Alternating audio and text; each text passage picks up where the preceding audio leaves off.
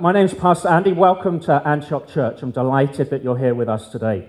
Quick bit before I get into a teaching series of James. We had Joseph Z ministering with us last week. A lot of questions, a lot of good questions. For me, it was a tremendous time of prophetic ministry. Now, if you have any questions about the biblical basis for that, go to 1 Corinthians 12, read through to 1 Corinthians 14. Use a study Bible and just see what that means. An Old Testament prophet would call people back into covenant faithfulness with God. That meant if you're kind of walking outside the way he wants you to walk, the prophet says, hey, come back or it's not going to go well for you. Jesus perfectly fulfilled the role of prophet, gave us that one-on-one connection with God. And so New Testament prophecy, that gift, is calling out people's identity in Christ. So part of spiritual growth looks like loving God with everything that we have, and the other part looks like becoming more and more like Christ. And so he spoke on different people and called them out with that. My own personal one, it was really spot on for me. It's on Facebook, you can catch the video, I'm going to write it down. It will be of use to me to look at in the future. As different things are happening, as discouragements kind of take course in your life, you know that God has spoken truth over you. So typically what happens, Jesus' ministry is to set the captives free, and those prophetic words will set people free into their identity in Christ. If you have any more questions or concerns, I'd love to chat. It's not a salvation matter, your view on prophecy, but you're going to find this church hard to bear in that we're spirit-empowered.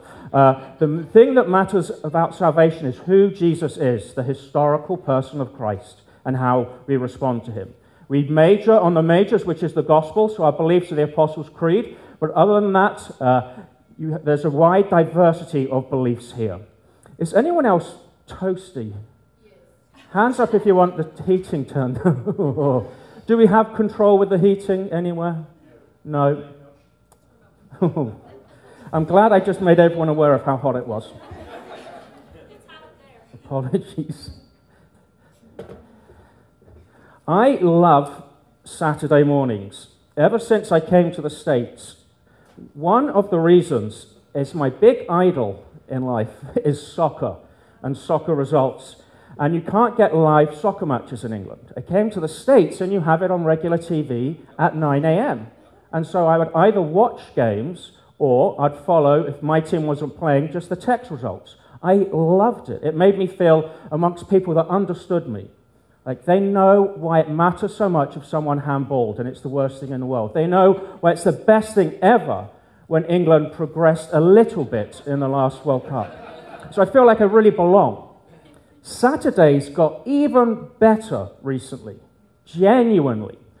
As men, we meet Saturday mornings, 8 to 10 at the church office. Watch one of my favorite ever TV shows, Band of Brothers. If you don't know anything about Band of Brothers, watch it. If you don't like war, don't watch it. Band of Brothers was a TV series that came out in 2001 based on Stephen Ambrose's book called Band of Brothers, and he interviewed different people. He interviewed different people that served in the war and together pulled out a TV series from it. I remember the company is called Easy Company. This follows this group of soldiers, but they're actually the 2nd Battalion, 506th Parachute Infantry Regiment of the 101st Airborne Division from Ohio. Easy Company. And we follow them over 10 episodes, from jump training in episode 1 in the States, they're getting ready for war, all the way through to the 10th episode where victory happens. And in the first episode, they're getting ready to jump onto the beaches in Normandy. It was the biggest operation ever undertaken, and they landed on the beaches in Normandy, and we watched this group of people become closer and closer together as they have all of these trials of life. We know that lots of unexpected things happen, but when they have each other, they can get through them. Now, my plan on watching it was for guys just to have a good time to watch it together, and then we discuss the film. Like, what examples of leadership were there? How do people respond to fear? If you are a guy, we'd love you to come along. We have 4 more episodes. The hard thing about watching it is at any point, there's lots of battles happening as they've landed in France and then they're going through Europe to try and win back and take over Germany. There's lots of battles happening. And in war, battles happen. It's an obvious thing. The hard thing when you're watching it is every now and then, there'll be like a calm moment, they're walking along somewhere, and someone will get shot, and it will boom, and it scares the life out of you. And I'm really, really squeamish, and so I have to look away, and then you try and look back, and they're still attending to it. It's a really difficult part of watching it. And as you're watching it, it's why is this happening? You kind of realize, well, in war, there are battles. And in war, unexpected things happen. And as these guys go through all these different trials, you'll see them coming closer and closer together. Now, you cannot determine whether you live or die, but you can determine whether war is going to make you or break you. You see some people in later episodes where they lose it mentally, and understandably so.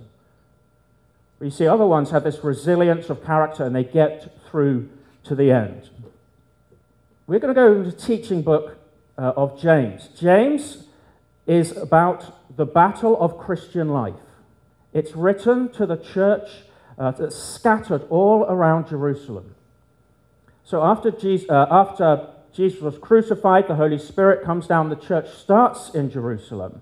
There was a scattering of people to share the gospel with others. Later on, after Stephen was martyred, persecution comes. It's almost like a cat running into pigeons, and the pigeons go, whee! And people in the church had persecution, and they had to spread out. Now, there were some main churches around Europe that could guide and shepherd the people, but lots of these Christians were just meeting outside Palestine. They were just meeting in small house churches. And James is writing a letter to them. He is Jesus' brother.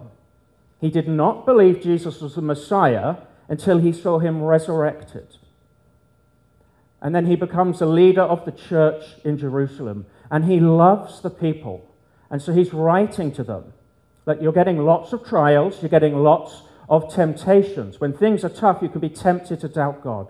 He's saying, don't doubt God. Kind of saying, hang in there.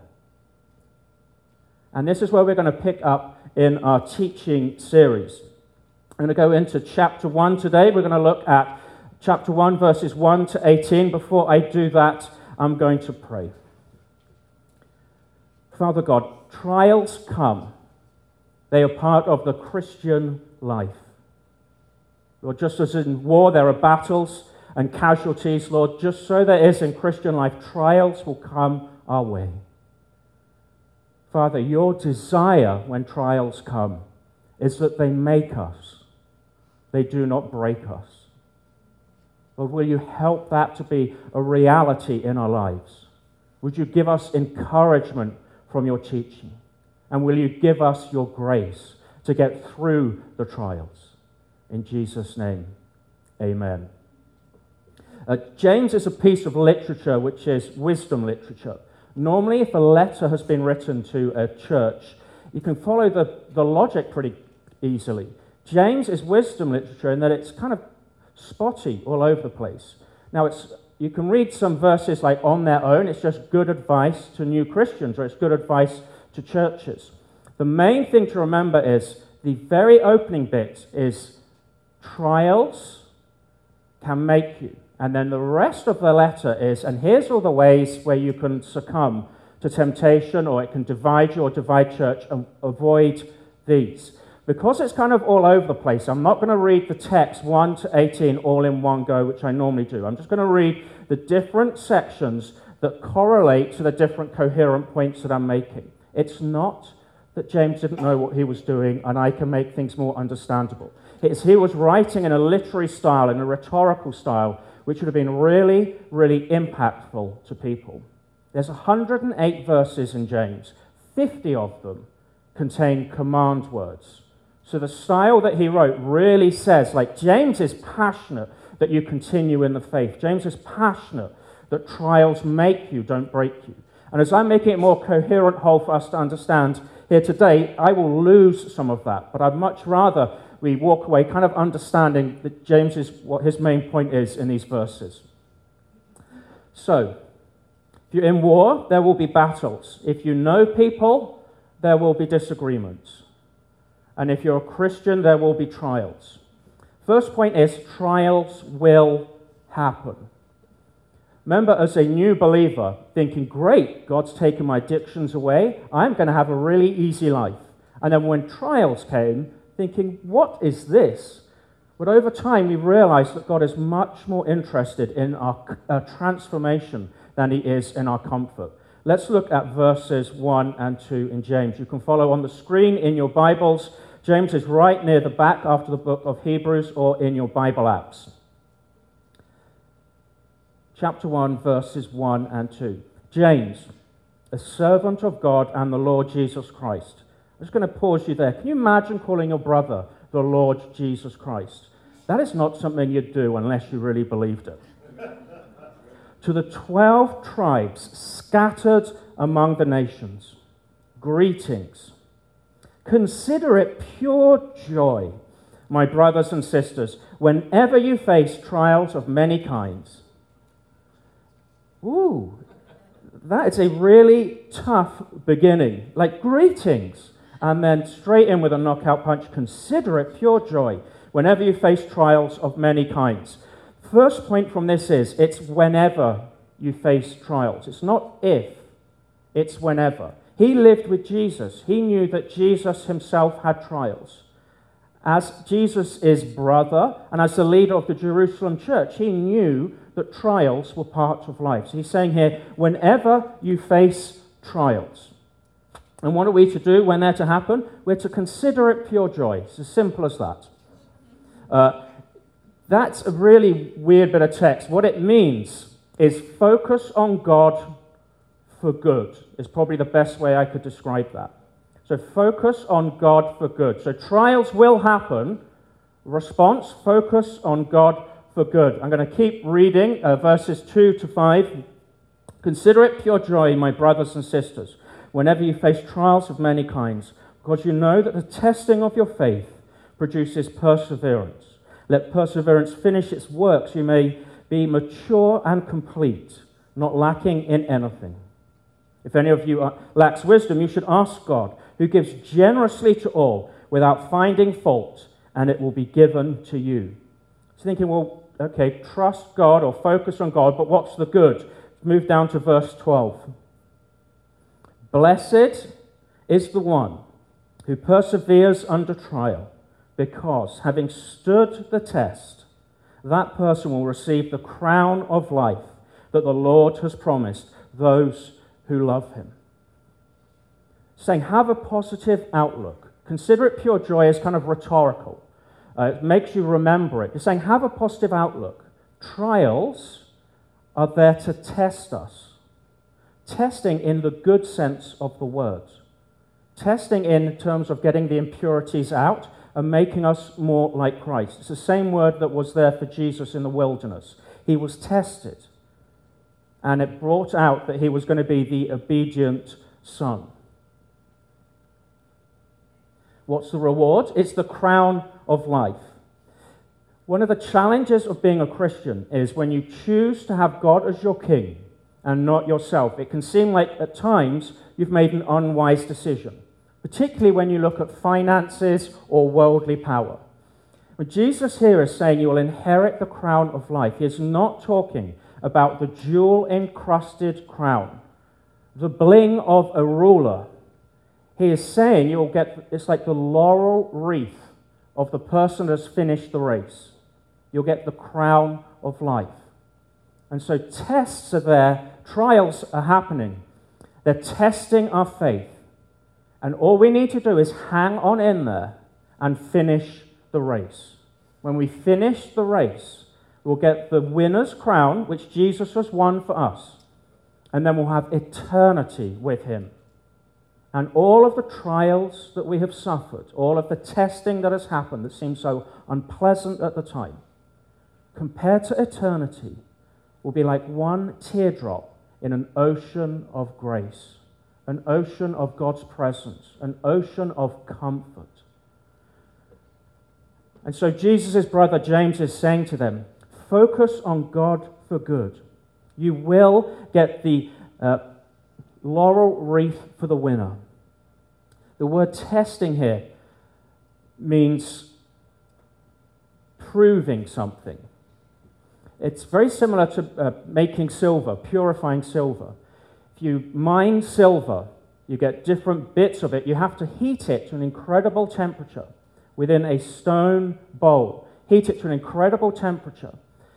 The impurities come to the top, almost like a skin on a, I don't know. If you're in England, you make tea, you put milk in it. If you leave it too long, you get this horrible skin that you flick off. So it's kind of like that. It's this skin just appears on top. And the person making the silver scrapes it off, lets it all cool down. And it has to repeat this process several times, heating it and heating it and heating it. If the silver could speak, it would probably say, what do you think you're doing? This is deeply unpleasant. This hurts. It burns. And then again, all the impurities come up, and the silversmith will scrape them off. And do you know how the silversmith knows that the silver is now pure, that it's now ready? It's when it's in its liquid form, and it's when he can see his reflection in it. You see the similarity with Christian trials and testing? It is awful when we're going through it. But God wants us to reflect his Son, Jesus, who is the perfect reflection of God's glory. God wants to see himself in us. And he didn't give himself the easiest life. He didn't say, I'm the Lord of Lords, I am above trials and testing. No, it happened for Jesus. He willingly took much more trials and tests than we probably ever will. And when the Lord does it to us, it's the refining love of the Father. It does not feel like it. When it's wintertime, it's hard to remember spring is coming. But spring does come. And there will be a greater joy, there will be a greater vitality because of it. My application for this point, and we get it from verse 5. So in the midst of lots of trials happening, God is using it to test us, to make us. We're to ask him for wisdom. See that in verse 5? It says, if any of you lacks wisdom, you should ask God, who gives generously to all without finding fault, and it will be given to you. God loves you, and he is going to give you enough wisdom to get through the trial. The wisdom here means discernment. So we'll know right from wrong. As we go into the text a bit more, we'll see that when we get trials, it can really lead to temptation. But we're to ask God for wisdom, for discernment, and he'll help us get through. I'm going to lead us in prayer for that now. So when we're facing trials, I'm going to pray for God to supernaturally give you that gift of wisdom and discernment, whatever it is that you're facing, that you're able to take his view of it, that you're able to rest in the knowledge that it's not a coincidence, that he is not going to waste it. We can even ask him for wisdom, like, God, help me believe that you are good. When I've gone through really rough trials with anxiety, with depression, I was diagnosed with PTSD. I've since healed from that. I believe God was real. I started to doubt whether he was good.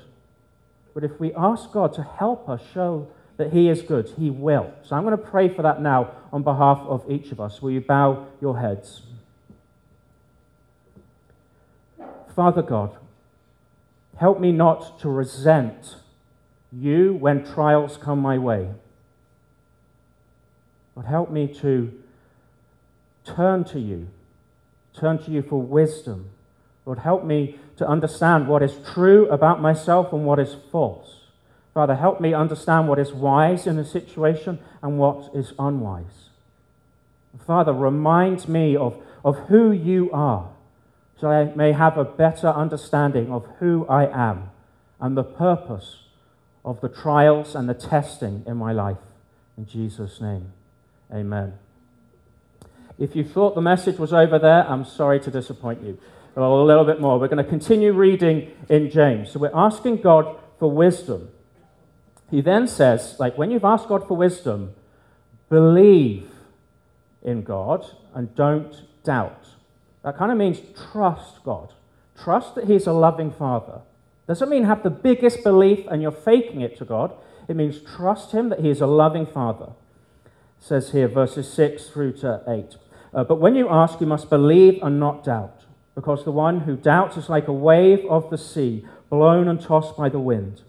That person should not expect to receive anything from the Lord.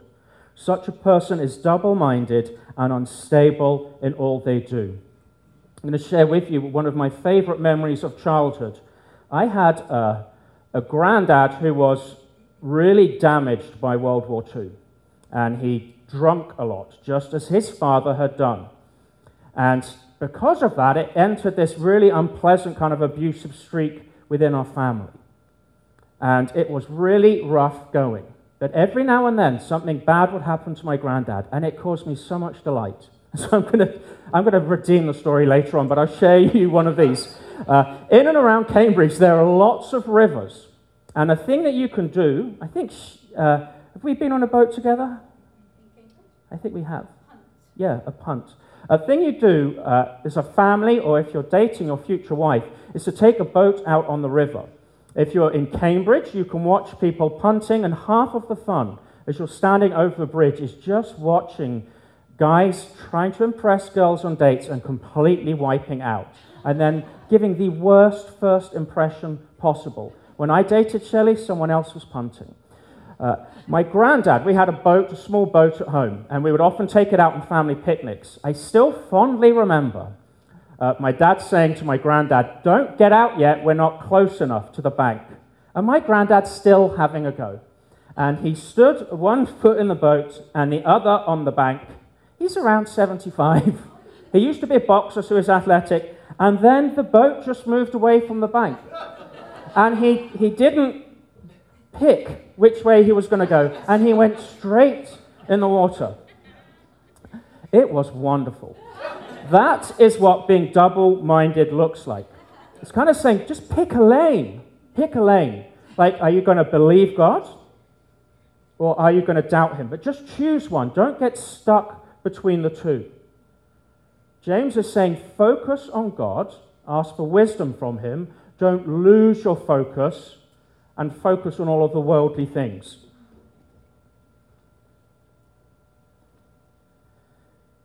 Let's read verse... there we go. As we move into verses 9 to 11,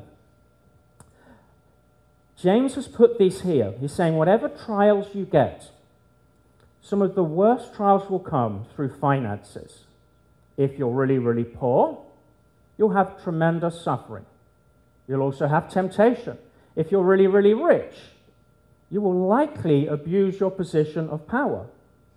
And there'll be lots of temptations. Most people, whether Christian or not, you could say if you go through some trials in your life, some good characteristics will come up. You'll see some of the metal that people are made of. If you give someone unlimited wealth, that's when you really start to see the fault lines in their character. And James is saying to the church here, as we go into 9 to 11, you're getting lots of trials for persecution. Watch out for these two biggies. Lots of wealth or lots of poverty. I'll continue. So verse 9. Believers in humble circumstances ought to take pride in their high position. But the rich should take pride in their humiliation, since they will pass away like a wild flower. For the sun rises with scorching heat and withers the plant. Its blossom falls and its beauty is destroyed. In the same way, the rich will fade away even while they go about their business. Again, it's another really strong statement by James, designed to provoke a response. He is not being judgmental, but he's saying, if you're rich, watch out. You've got the biggest target on your back. So it's two solutions. The poor take pride in your lowly status. What it means by that is, yes, you may not have everything in the world, but you have riches in heaven. Riches that will not rust, that no one can steal, that no one can take away. And it may look like things aren't working out materially. Trust in your spiritual identity in Christ. And to the rich, he's saying, everyone will want to admire you and become friends with you because you're very, very rich. But know this, be thankful that you cannot buy your way to God. Be thankful that he has fully paid it. You'd never be able to pay it, no matter how many riches you get. And when you meet God face to face, guess what? The riches aren't there. So he's saying, take pride in a lowly position, which means you don't say it's all about me, you say it's all from him. The second thing, which is a theme throughout James, is if you are rich, you have great responsibility to do something about those who are poor. Like, you have a bigger responsibility from God to make a difference in their lives. I was very much aware of that when we went to Haiti this week. There's extreme poverty there, and you are this mixture of real hope in the human spirit and then real despair at the living conditions that people live in. And with the great poverty, there is a big temptation for people in Haiti just to go to traditional religion, which is voodoo. If you feel helpless and powerless in your life, it kind of makes sense to try and get some power back. And so there's this tremendous temptation on Haitians to turn from God. But when you see people that turn to God, that it really, just from the dark to the light, is phenomenal. It's absolutely wonderful. I was reminded of how much I spend in the States, which feels very, very little, and how far it would go in Haiti. So just before we went to Haiti last week, they had Scarecrow Fest in St. Charles. Kids really wanted to go. Dad, Mum. We kind of relented. We thought the best way to save money is to buy them a bracelet, and they can go as many rides as possible for a certain time. It's $25 a bracelet for each of the kids. That's $75. It felt a lot, but when we were there, it's like, I wish I had more money because people are here are going on everything. When we got to Haiti, we found out that a pastor's monthly salary is $150.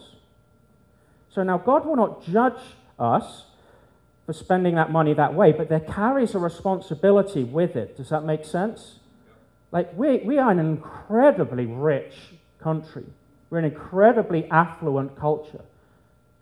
Like, comfort is our king. And yet, there's people in Haiti dramatically going without. It's a really good book written by a non-believer. His name is Tracy Kidder. It's about Haiti.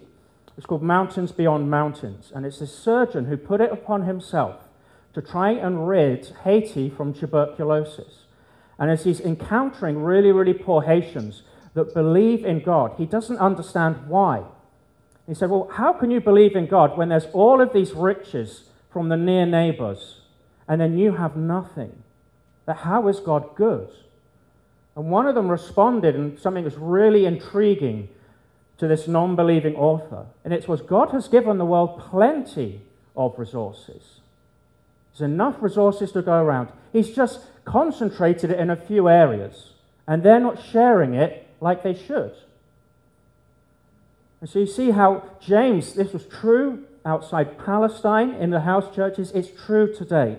We are much more likely to be richer than we think. And we have a responsibility as believers, and James will go on later on about how you help widows and orphans, have a responsibility to do something about the difference in wealth. Our application for this would be, as we're saying, believe and not doubt. Help us not to be double-minded. Is to give ourselves wholeheartedly back to God. I could give you applications for each of the parts of the message, but the real thing that James is saying to people is, you're away from big churches. However, you're connected to God. So just ask him. And so again, for this application, I'm just going to pray to God. God, at times I don't always believe.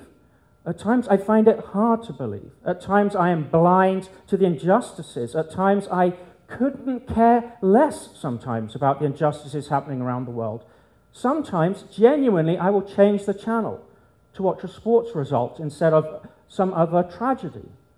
And we need to confess that to God. We need to confess the financial focus and how that puts us under trial, but rarely does it bring out really good character within us. So if that counts for you, bow your heads and I will pray on my behalf. And if you want to say to God, this is for me, follow along in the quietness of your heart. Dear God, we ask for your forgiveness. Jesus, you said, what good is it to inherit the whole world and yet forfeit our soul? And Lord, so often when trials happen, when we either have a great deal of money or we have very, very little, Lord, the temptation is there. The temptation is there to sin. The temptation is there not to care about others. The temptation is there to accumulate more and more and more so we can wear that jewel-encrusted crown, that we can boast that we are Lord of our lives, that we are providers. But Father, your way is the way of the cross. In the Sermon on the Mount, you said, blessed are the poor. Lord, you say, blessed are you when you persevere under trials, because we'll receive the crown of life. Help us to persevere. Help us not to be double-minded. Help us to be secure in you. And Lord, when we are struggling, as I needed it in my life, when it was hard for me to pray for you, to you, Lord, will you put people in other people's lives that will pray on their behalf? Pray on their behalf to help them believe in your goodness more. You'll pray on their behalf, Lord, that they will withstand the tests, that the flame will soon go down, Lord, and that there will be a reflection of you within their character. I pray this in your Son's name. Amen. So there's two kind of responses to a trial. One of them, I'm going to use this side of the room to represent sinners. Oh, sorry. Over here is your old self. Now, you come to faith in Christ. At that moment, you're considered righteous. And the Holy Spirit is living within us. And over time, we start moving towards who we're meant to be in Christ. It kind of, a couple of steps forward, a couple of steps back. But over time, when we then meet Christ face to face, we'll be glorified, we'll be just like him. When trials come, it's almost like we have an option. Do I go to my old self, my old identity before Christ, or do I go to my new identity in Christ? So a trial is meant to lead to a test, which is meant to lead to, I'm just going to focus on God. I'm going to pray to him for help believing. I'm going to pray to him for wisdom. I'm going to keep going to church. I'm going to keep reading the Bible. It's just kind of holding position. In Band of Brothers, episode 6, Bastogne, we watched it yesterday. They just have to hold position. It's the worst episode. It's brutal. But their role is to stand at the edge of Belgium and stop the German tanks advancing. It's freezing and all they're doing is standing. But it's tremendously refining them. We find out later on the sheer value that had. So for us, a trial comes our way. Test means I'm going to focus on God for good. I'm going to take an eternal perspective of this. I'm going to understand I have spiritual riches, even if I can't see them, that they are there. Or, when the test comes, it can turn into a temptation. So Jesus was tested. God tests people. But we can not look at God and look to really, really worldly things. This is typically our default position. Like, we know there are some things that we shouldn't do. And we know what we ought to do. But for some reason, it's easier to do what we shouldn't do than what we ought to do. So James is saying you're going to get trials. He said God's testing you. It's like that silversmith, individually as a church. But don't go back to your old selves. Don't succumb to temptation. And I'm going to read the rest of the chapter, which is speaking about this. It says, verses 13 through to 18. When tempted, no one should say, God is tempting me, for God cannot be tempted by evil, nor does he tempt anyone. But each person is tempted when they are dragged away by their own evil desire and enticed. Then, after desire has conceived, it gives birth to sin, and sin, when it is full grown, gives birth to death. Don't be deceived, my dear brothers and sisters. Every good and perfect gift is from above, coming down from the Father of the heavenly lights, who does not change like shifting shadows. He chose to give us birth through the word of truth, that we might be a kind of first fruits of all he created. James is saying, temptations are not from God. Everything is good from God. He is stable, like the stars in the sky. He doesn't change like the sea. He doesn't do things on a whim, decide he's going to be good today or not good today. Am I going to be a loving father today or a mean one? Doesn't change like day to night. Saying God is stable and all good things come from him. And then he uses two birth analogies. If you've watched your wife give birth, remember some of that now. Dave Goodman, hello. Don't listen to me. It's saying, like, sin and temptation is almost like having a child. So verse 15, then after desire has conceived. That kind of means we've been tried and we've kind of chosen a worldly way out. It says, after desire has conceived, it gives birth to sin. It's messy and it's really painful. And then the difference, though, is there is zero joy. There is zero relief. There is zero, oh, isn't this wonderful? Hey, everyone, come and have a look. Then it continues. And sin, when it's full grown, gives birth to death. And what that means is, if you keep going against God, if we keep turning our back to him, at some point we may renounce him. And when we renounce him, it doesn't just impact ourselves, it impacts all of our children afterwards. So a way to describe this, I'll use the analogy of wine. Wine can be a good thing, it's part of God's good creation. We use it in communion. It can be community building. It's often used in the Bible as a sign of God's fullness and his provision. When we're under extreme stress, we can turn to wine for the wrong reasons. Some of us might turn to wine for oblivion. Some of us might turn to wine for intimacy. Now, we could have had the solution to stress through lots of other different means other than wine. But if we keep drinking and keep drinking and keep drinking, elsewhere in the New Testament it says, like, drunkards won't inherit heaven. My granddad had a terrible time in the war. To medicate his terrible time in the war, he drank. And it passed on. I had horrendous addictions before I came to Christ. My granddad's father in Dublin had horrendous addictions. So he's saying, not only be your true self in Christ, but he's saying, watch out, because it's really negative impact if we succumb to sin and then have it as our default position. The good news is verse 18, and here is the gospel.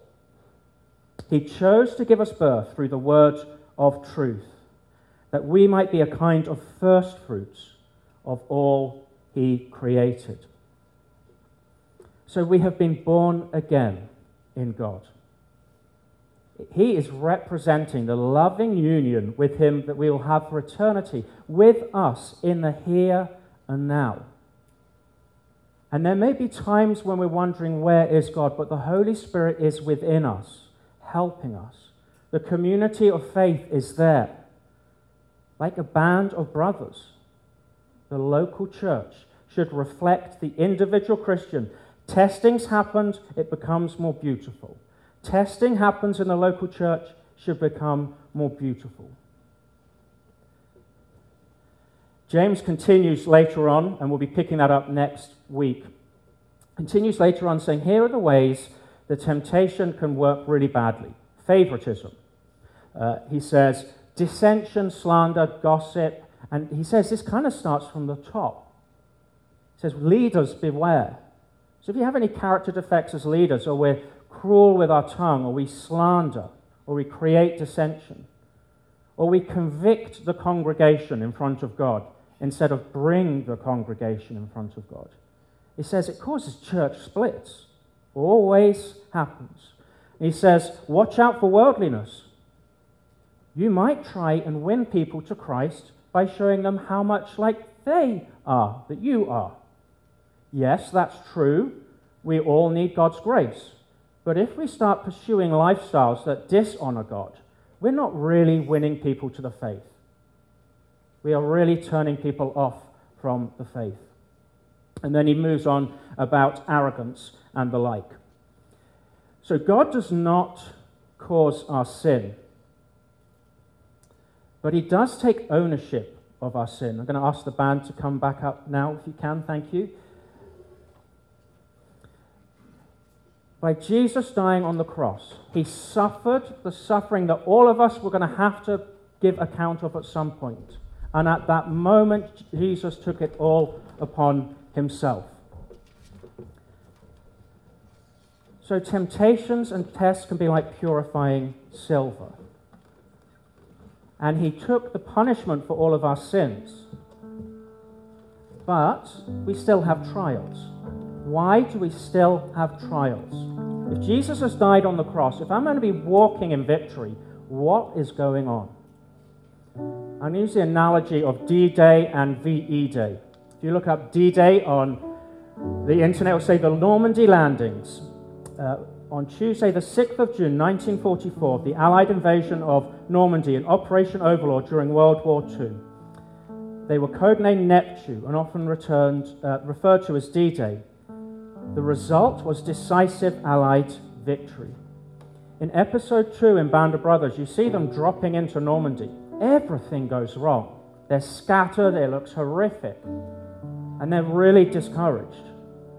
What they didn't know at the time was they had dealt the fatal blow to Hitler. Then you follow Easy Company doing all of these different little battles. It ends on episode 9 and then 10. Episode 9, they go to a concentration camp. They see the very worst of humanity. And they set them free.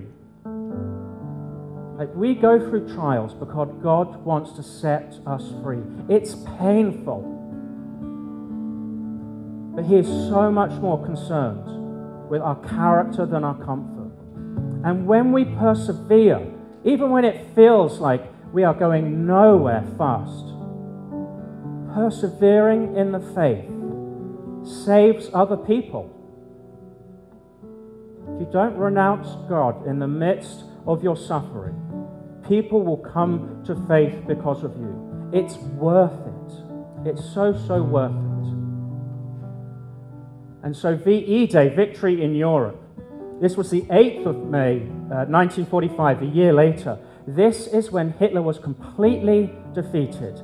That day has yet to come spiritually. Christ died on the cross. That was D-Day. He's done everything we need when trials come to pay for any form of temptation ever. More forgiveness in Christ than sin in us. But we still have trials as little battles are happening. When you're in them, they're very significant. They're painful and loss happens. But the time will come when death is no more. There'll be no more sin. There'll be no more pain. There'll be no more mourning. There'll be no more tears. And one of the biggest lies that the devil wants is what God created for good, he vandalizes. If you are a compassionate person, if you are a thoughtful person, those are likely gifts from God, the gift of mercy to help people. The devil vandalizes it under trials and turns it into really tough anxiety, turns it into really difficult depression. And it feels like a winter time. I wish I could make spring come sooner, but I can't. But I know God is a loving Father, and he is not going to waste that. But what the devil sabotages that God intended for good, it works the other way. What the devil intended for evil Jesus uses for the very greatest good.